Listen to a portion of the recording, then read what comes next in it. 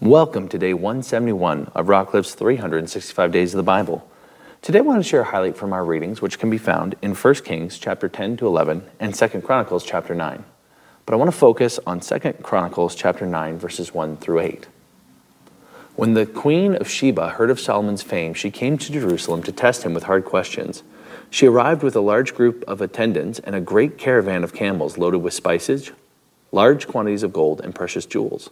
When she met with Solomon, she talked with him about everything she had on her mind. Solomon had answers for all of her questions. Nothing was too hard for him to explain to her.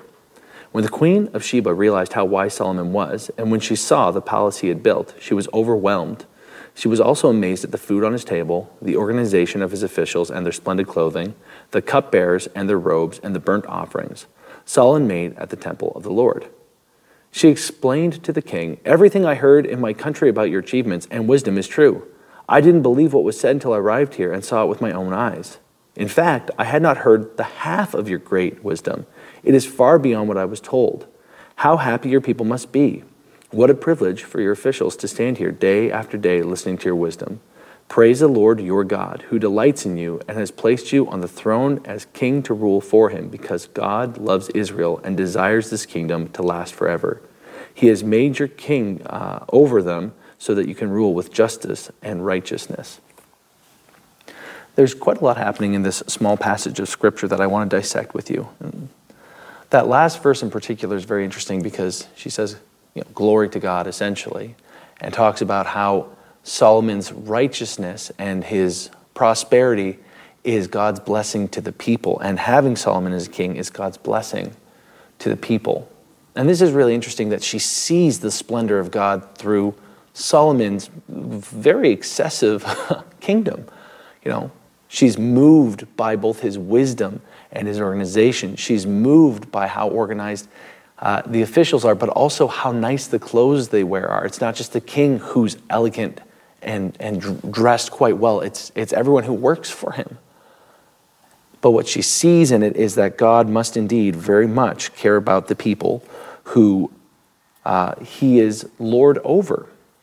And that's really quite an encouraging thing, is that even in his splendor, God is the focal point for her specifically. Now, she brings quite a lot of gifts to honor him and his wisdom and to bless his kingdom.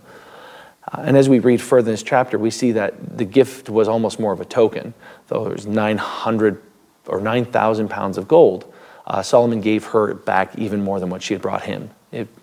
It was a gesture for his wisdom, and we see that many kings came to Solomon in our readings today to gauge his wisdom and also to be blessed by his wisdom. And so in many ways, Solomon and his wisdom speak to God's goodness throughout the whole world at that time.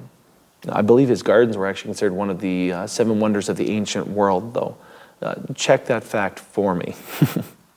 What's really sad, though, is when we read in 1 Kings, particularly the beginning of chapter 11, we see that Solomon had a weakness for women.